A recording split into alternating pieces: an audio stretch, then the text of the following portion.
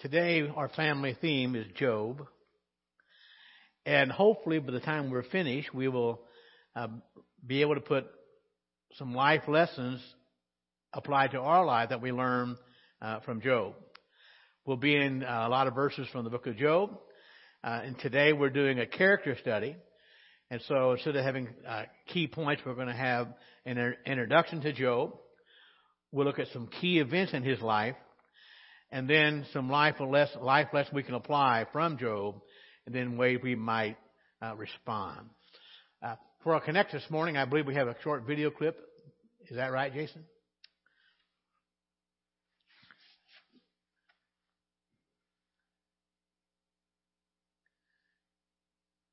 Is it too cold to play?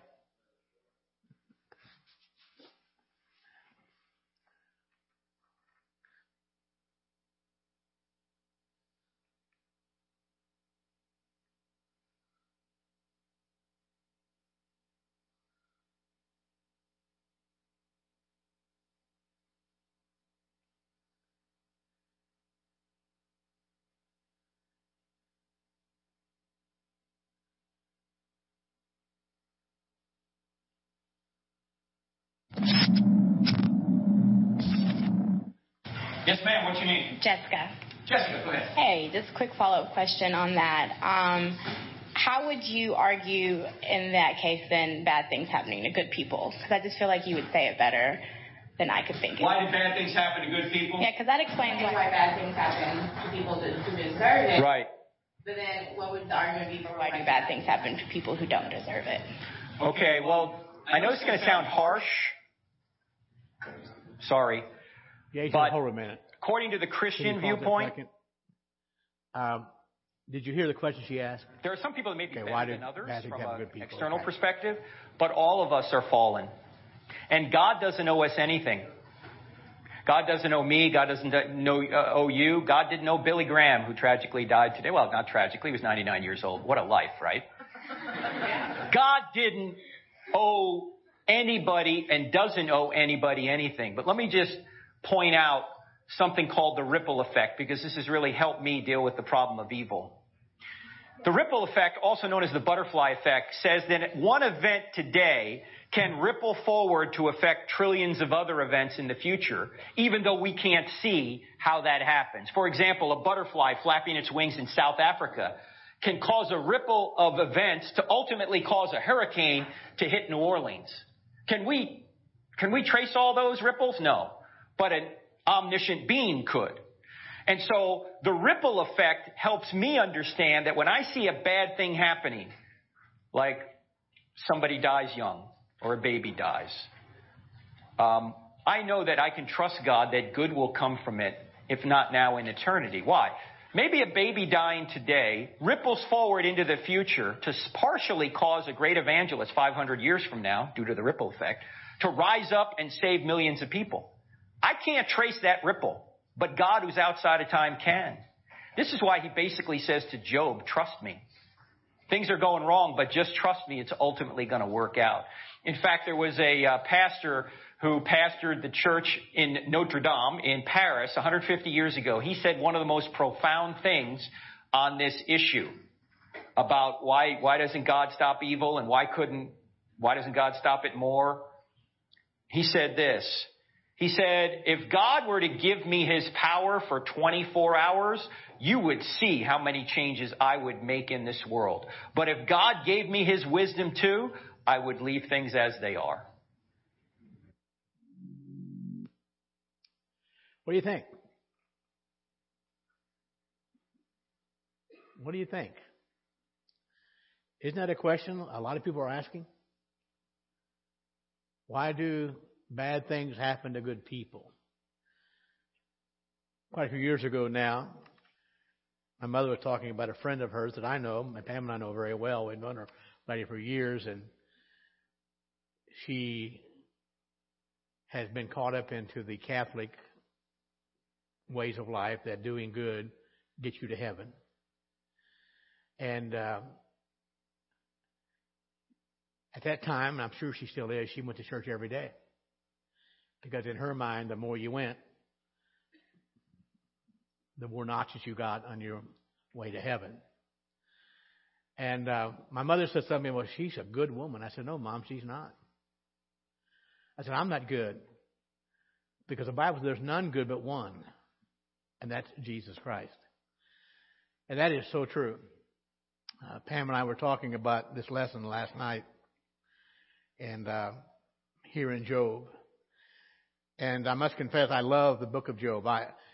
Every year when I read my Bible through, I can't wait to get to the book of Job. And I hate it when I leave the book of Job. But my purpose is to read.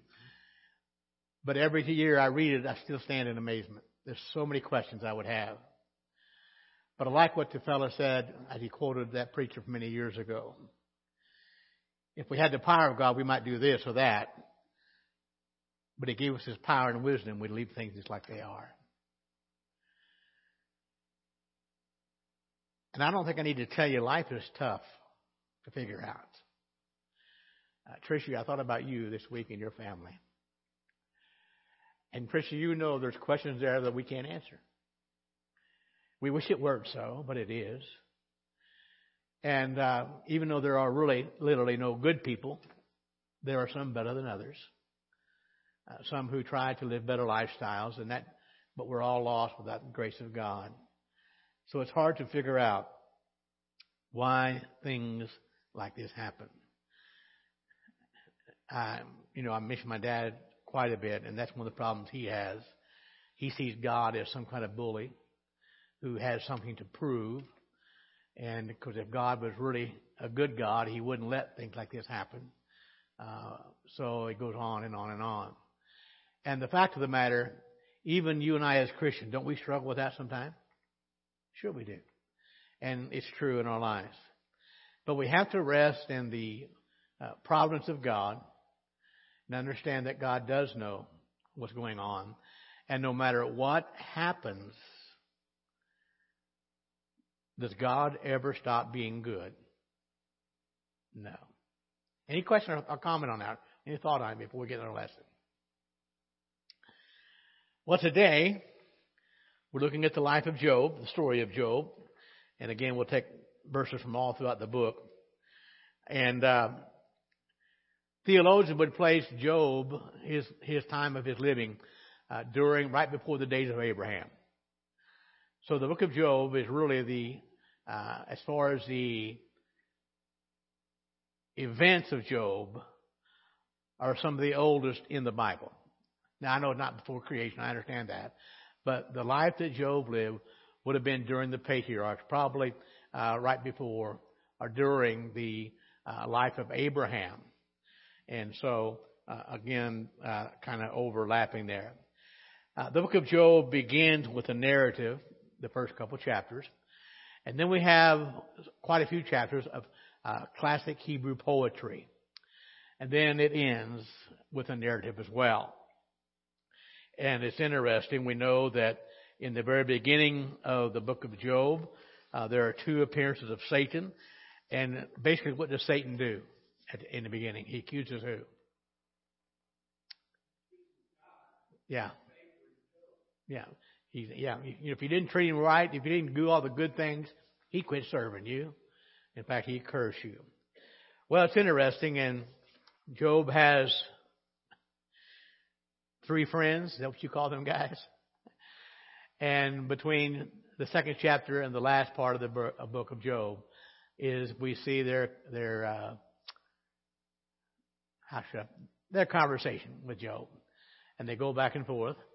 And then toward the end of the book of Job, a younger man, Elihu, shows up, and he gives 4 discourses, one right after another. Now, although Elihu wasn't completely right, he wasn't as bad as the other guys were, and God did commend him for that. So God speaks to Job during this time, and at the end of the day, at the end of the book of Job, now I can't get over this, it left Job speechless. There came a time when Job said, I've got nothing else to say. And I got to tell you, folks, we've got to come to that time in our lives, too. We really have to do that.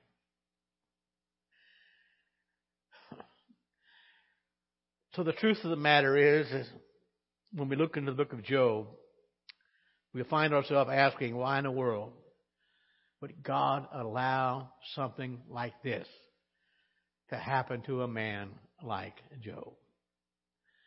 And it's an age-old question. Now we know that sometimes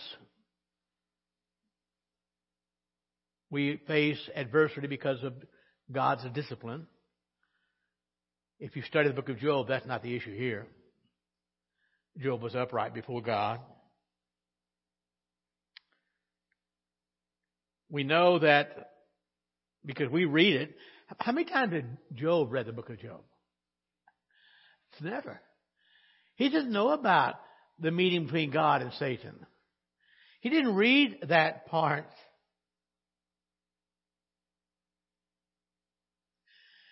And so we were aware of that. But Job wasn't. In fact, if you read the entire book, you're going to find out God never told him. God never, at least it's not recorded, God never once told Job what was going on.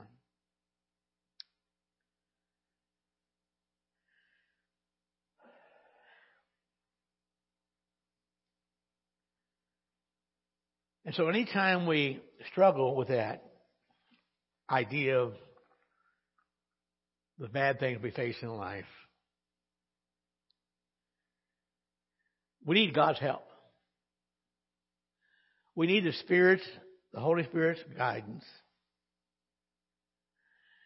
to help us have thoughts that trust God. That even in bad times, we trust God's goodness, we trust His power. And folks, we can't forget, in this world we live in, evil is present. And we live in a wicked world. Well, let's go ahead. Let's go ahead. We're going to read some verses today. Now, again, if you've got your quarterly, it's been brought to my attention that some of the verses are not listed there. And our teacher's guide lists a whole bunch of verses. There's no way we could read all of them and get through our lessons. So usually I go through this early in the week, so I know about where we're going to be going. And so I'll give the verses out. Let's begin in chapter 1 this morning, and for everyone to turn there. And let's read the first 5 verses.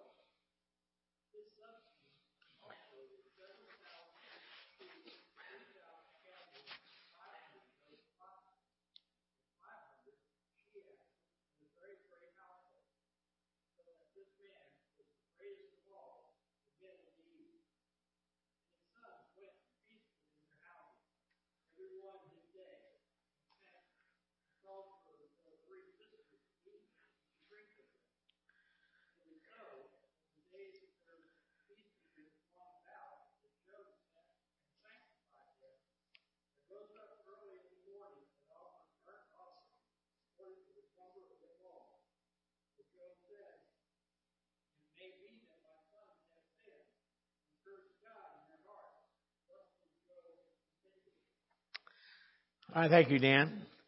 So we get an introduction here to Job. And certainly God had blessed his life. Would you agree with that? And so what does the Bible say there in the first 5 verses about Job?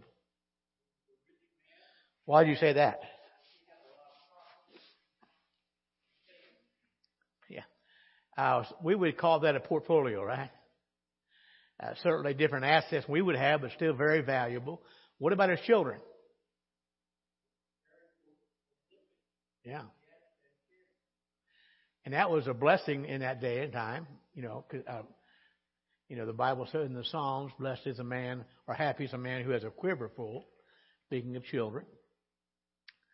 And certainly Job was there. All the animals that he had. But it's also interesting, Job was also a righteous man. Not just wealthy, but righteous. And I think we can conclude for sure. I think Job knew where the blessings came from, don't you? But it's also important to note he was concerned about his family spiritually. How do we know that? He prayed for them. Now, probably birthday party, some kind of celebration. And Job thinks, you know what? They're of age now. They're 20 years old at least. And that's what Exodus says. When you get 20 years old, you got to offer a sacrifice for them. And they're old to offer a sacrifice to God.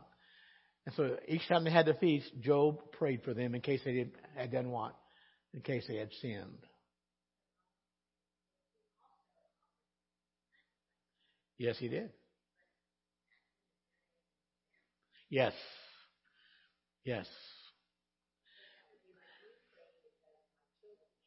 Cheryl, did I just say yes?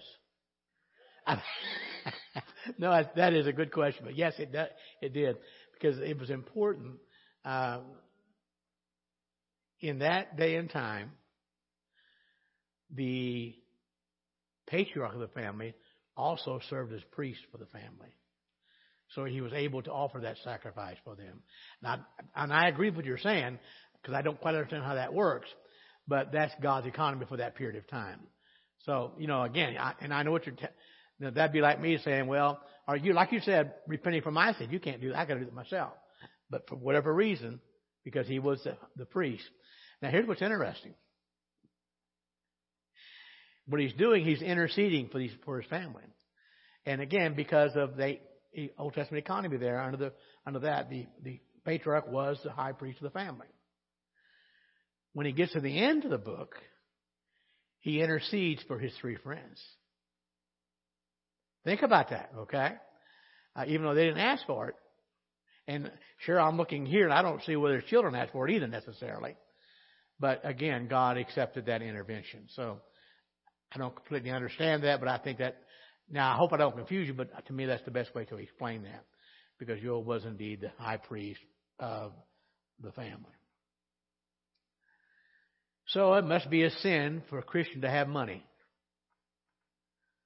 Is that what it says? No, not at all.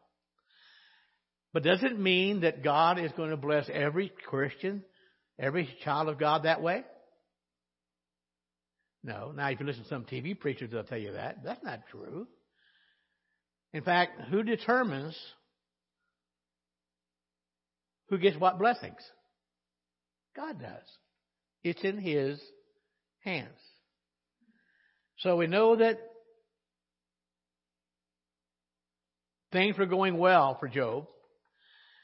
But would you agree something is about to happen he would have never expected? His circumstances are about to change. Is that going to change how Job sees God? All right, let's go to our second point. Not only was Job blessed, he experienced a time of terrible testing. Okay, so here's where we're going to break it up a little bit more. Let's go to Job chapter 1 again. Let's read verses 8 through 11.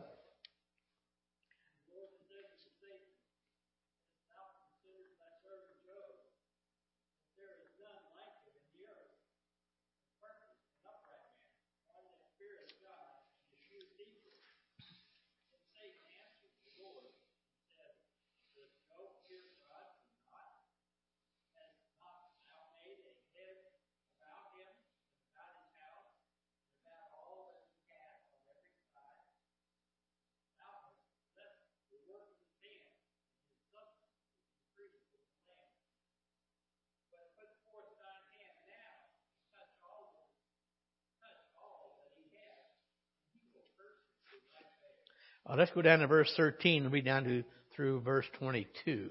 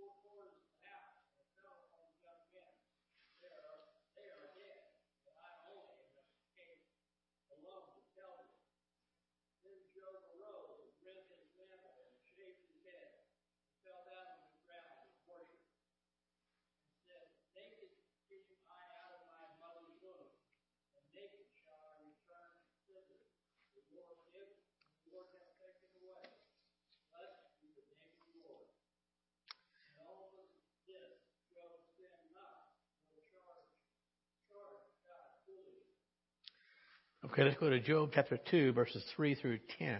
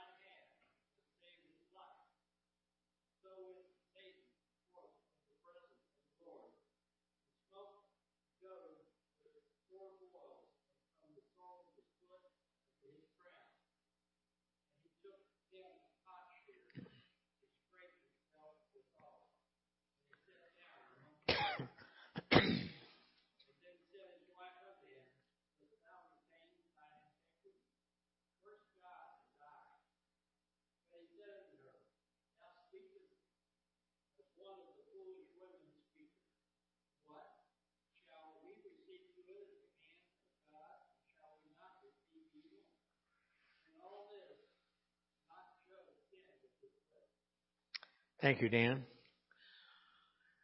Well, most of us here are familiar with the story, but certainly a unusual situation in verses 6 through 12. There's a meeting in heaven. Who shows up? Satan does. And God says, Satan, where you been going? Where you been? He said, well, I've been going to and fro. And basically, you think Satan was going about trying to find somebody he could help? No, not at all.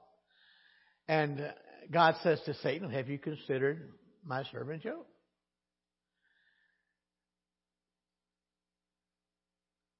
And my thought is, Lord, don't ever do that to me. Isn't that how we would think?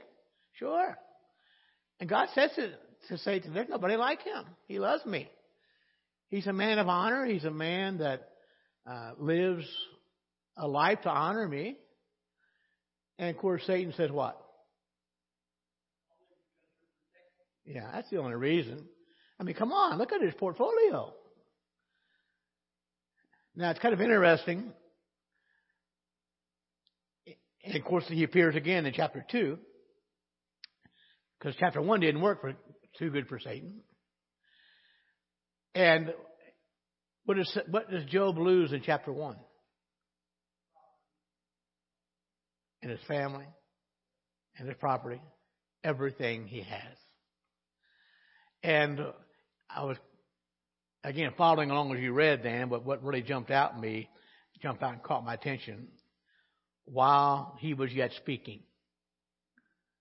So how quick did these things happen? One right after another. Boom, boom, boom. And in a matter of a day, Job lost everything. But verse 20 always grabs my heart. Instead of cursing God, what did Job do? He fell down and he worshiped him.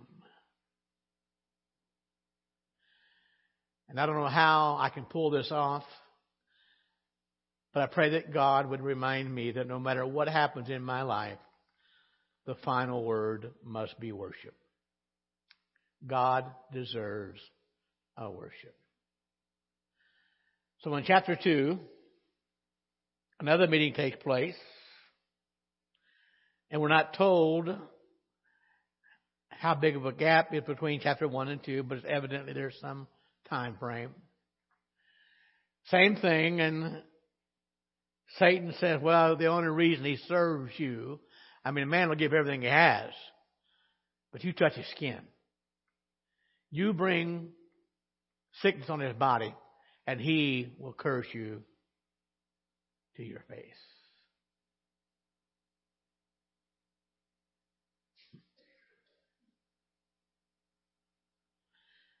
Can you imagine that? Anybody here ever had a boil?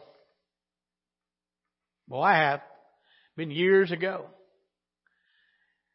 And as far as I remember, I only had one at a time. And it was one more than I wanted. But according to our text, what happened to Job? In fact, it was so bad, what did he do? He took pieces of pottery and he scraped himself. Oh, can you imagine?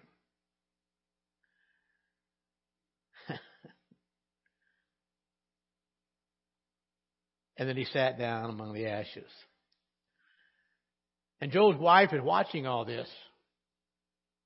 Now, and again, please, let's don't be too hard on her. Not only did Job lose everything he had, guess what she did? She did too. She lost her children. Not only was Job hurting, guess what? She was too. So she says to Job, why don't you just give it up, man? Just curse God and die. Now, I know we kind of criticize her for that, but I don't know about you. I can understand that. I'm not saying it's right. I can understand that. But what did Job say to her? Yeah, you're speaking like a foolish woman. And what a perspective he had. He said, you're telling me then it's okay to accept good from God, but not bad things?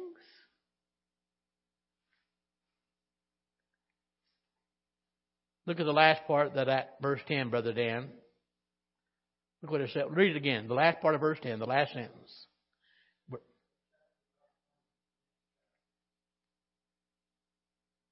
In all this, what? In all this did not Job sin with his lips. Satan said, he'll curse you, Lord. He'll curse the God who gave him all that. But what did the Bible say? He did not do it. Job refused to curse God. Now, by the way, and this is hypothetical because it's not going to happen, if anybody had a right to curse God, who did? Job would have. So she had all she could bear. She told Job to give up. But anyway, Job passed the test of another attack by Satan. But we have to remember his suffering wasn't over. Because the first two chapters set the stage for the main part of the book. Job had three friends, Eliphaz, Bildad, and Zophar. And we don't know how long it was before they heard of Job's suffering. We know that they met together at a certain point, according to our text, and they made plans to go see Job. So we don't know how long it was when they heard. We don't know how long it was before they met. And we don't know how far they were from Job to travel to get there. But when they got there, what was their reaction? Do what now? Well, that was but what was their first? They were astonished of the horrible condition he was in. And the other thought, you're right, Pan, that was their thought. But for 7 days, they didn't say a word. They simply sat there with him. And they wept with their friend for 7 days. So from chapter 3 to chapter 31, we see speech between Job and his three friends. And like you said, Pam, for the most part, they accused him. I mean, they were sure he had sinned. I mean, come on, there's no way that bad things will happen to you if you don't sin. So Job straightened out. But with every accusation, Job responded that he did not sin. He was innocent before God.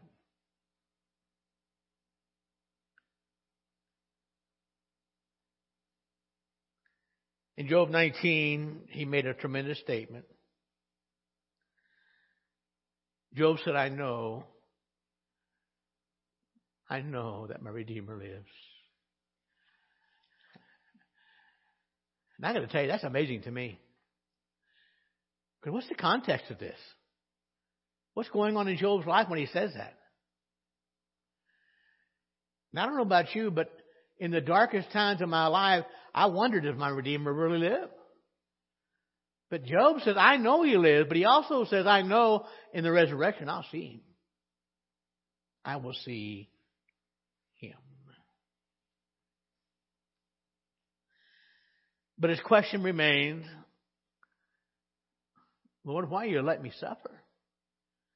And how long will it be before you intervene?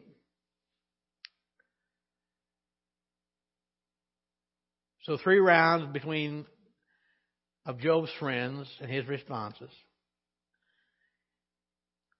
Elihu enters the scene. He rebukes the other 3 men.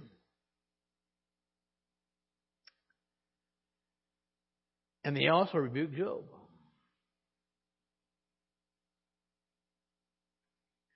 He declared in chapter 34 there's no way that God was unjust. He wouldn't be that way. He was correct.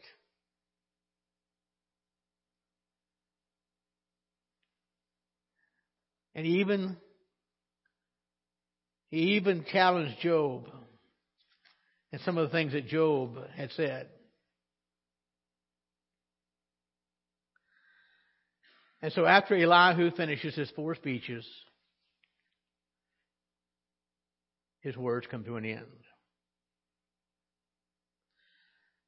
So he was blessed by God. He experienced time of testing and trouble. But he also experienced a time of humble learning. Let's go to chapter 38. Let's read the first 3 verses.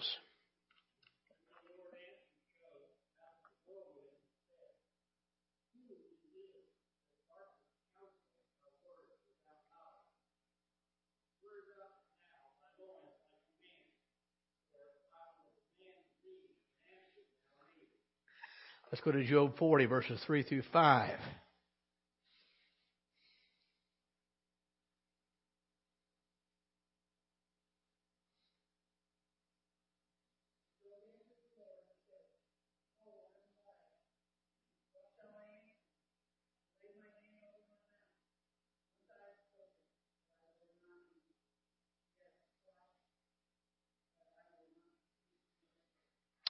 We'll go to chapter 42 now, the first 6 verses.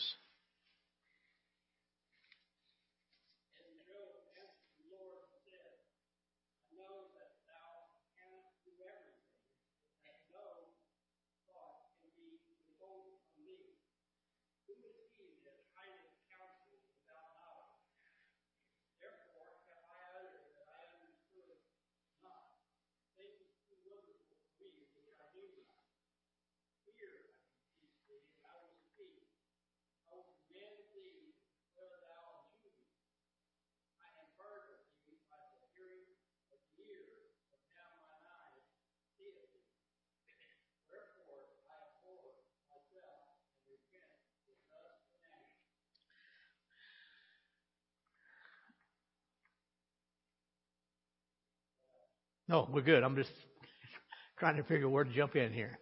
Thank you, Dan.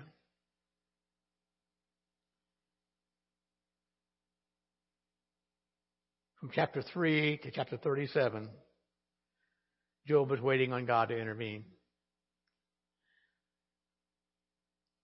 And all of a sudden, God speaks out of the whirlwind. His voice is thundering. And he asked Job a question. Who are you? Who do you think you are to darken my counsel? Job, you think you know so much, but guess what? you know nothing.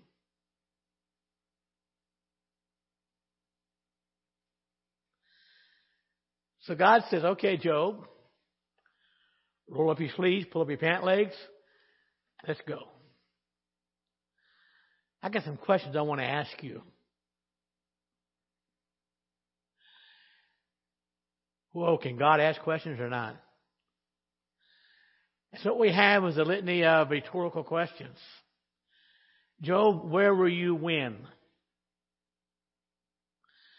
Where were you when I laid the foundation for the world, Job? Job, do you know where I store the snow and the hail? Job, do you know how I control how far the oceans and the seas go? Answer me if you can, Job. Tell me a little bit about it. Do you know how wild animals give birth, Job?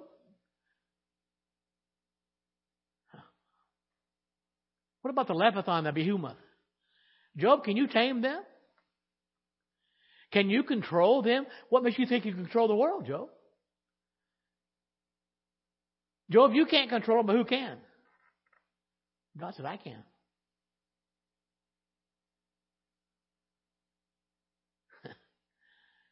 So after all those questions that God asked, Joseph, I'm vile. I don't have any way to answer you.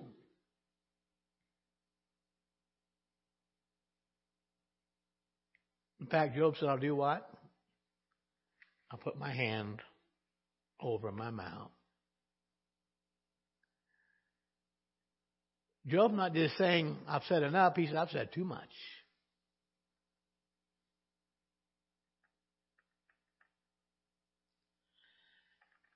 But then Job says,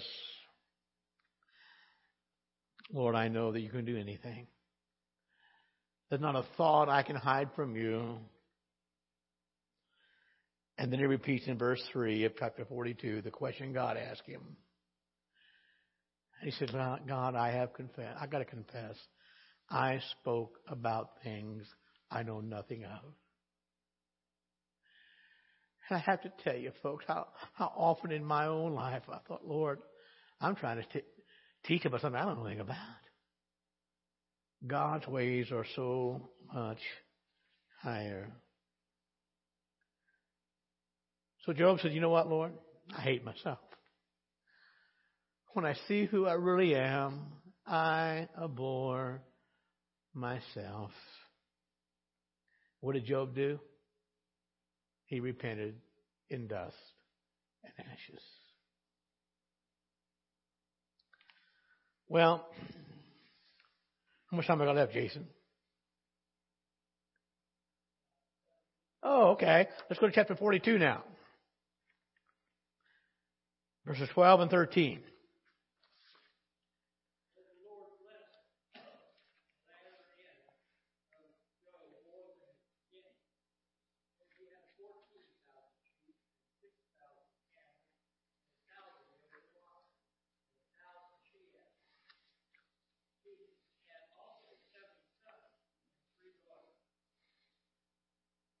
Go down to verse 16 and 17.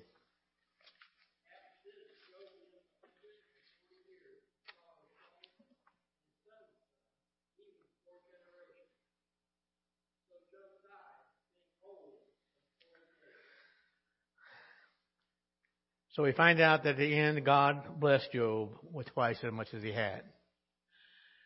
Now, for us to assume that it took away all of his pain, there's no way. There is no way. We are never told that God tells Job what went on here, why he went through what he did. But I look at this, and we know that Job repented in dust and ashes. And I look at this, and I have to, realize in all of this, Job didn't blame God. He didn't. Not at the end of the day. A lot of people ask, well, how long did Job suffer? The Bible doesn't really say. We know there was a week went by before they said anything. And again, we don't know how long between chapter 1 and chapter 2. We don't know how long it took for his friends to get there. But through it all, Job trusted God in the end of the day. So what do we learn? Number one, in this sinful world, bad things happen to all people. Isn't that true? But please understand, and we learn from Job, that God will give us strength and wisdom. We're going to need to endure it. Second life lesson. Not everything bad that happens is because we're being punished by God. I know a lot of people believe that that's not true. God will use suffering and difficulty to strengthen our faith. And trust me, when Job was finished, he grew spiritually, had a deeper awareness of God. Tough way to get it, but he did. The third life lesson, God doesn't always reveal why we are suffering. But understand this, folks, we can trust His character and His purposes. Amen. Whenever we don't understand the hand of God, know we can trust the heart of God. We can always trust the heart of God.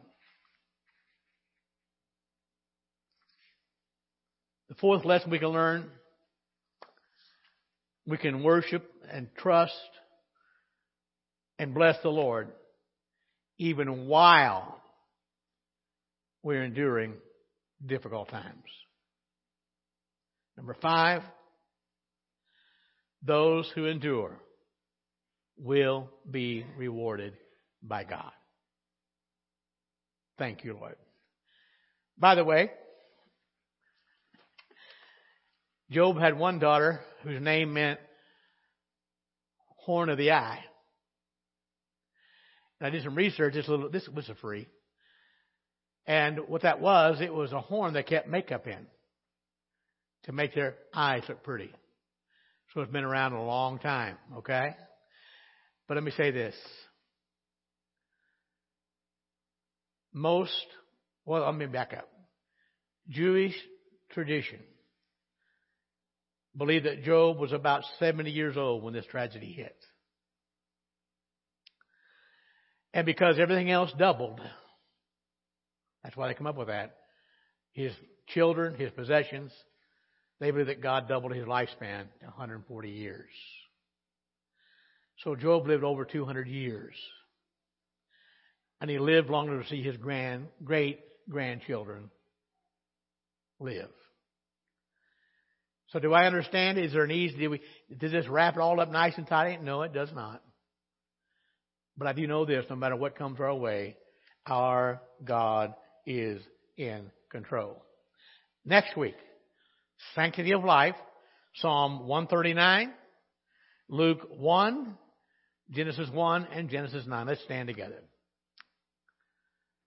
Father, we love you today, and Lord, you are so much higher than our ways. And your thoughts are not our thoughts. And Lord, we are so finite and you are infinite, Lord. And I pray, Lord, for those who are struggling right now, for those who are going through tough times. I pray, Lord, that the Spirit of God would come alongside and draw them near to your heart, give them the peace of God that passes understanding, and help us all to trust you no matter what our circumstances are. And we pray this in Jesus' name. Amen and amen.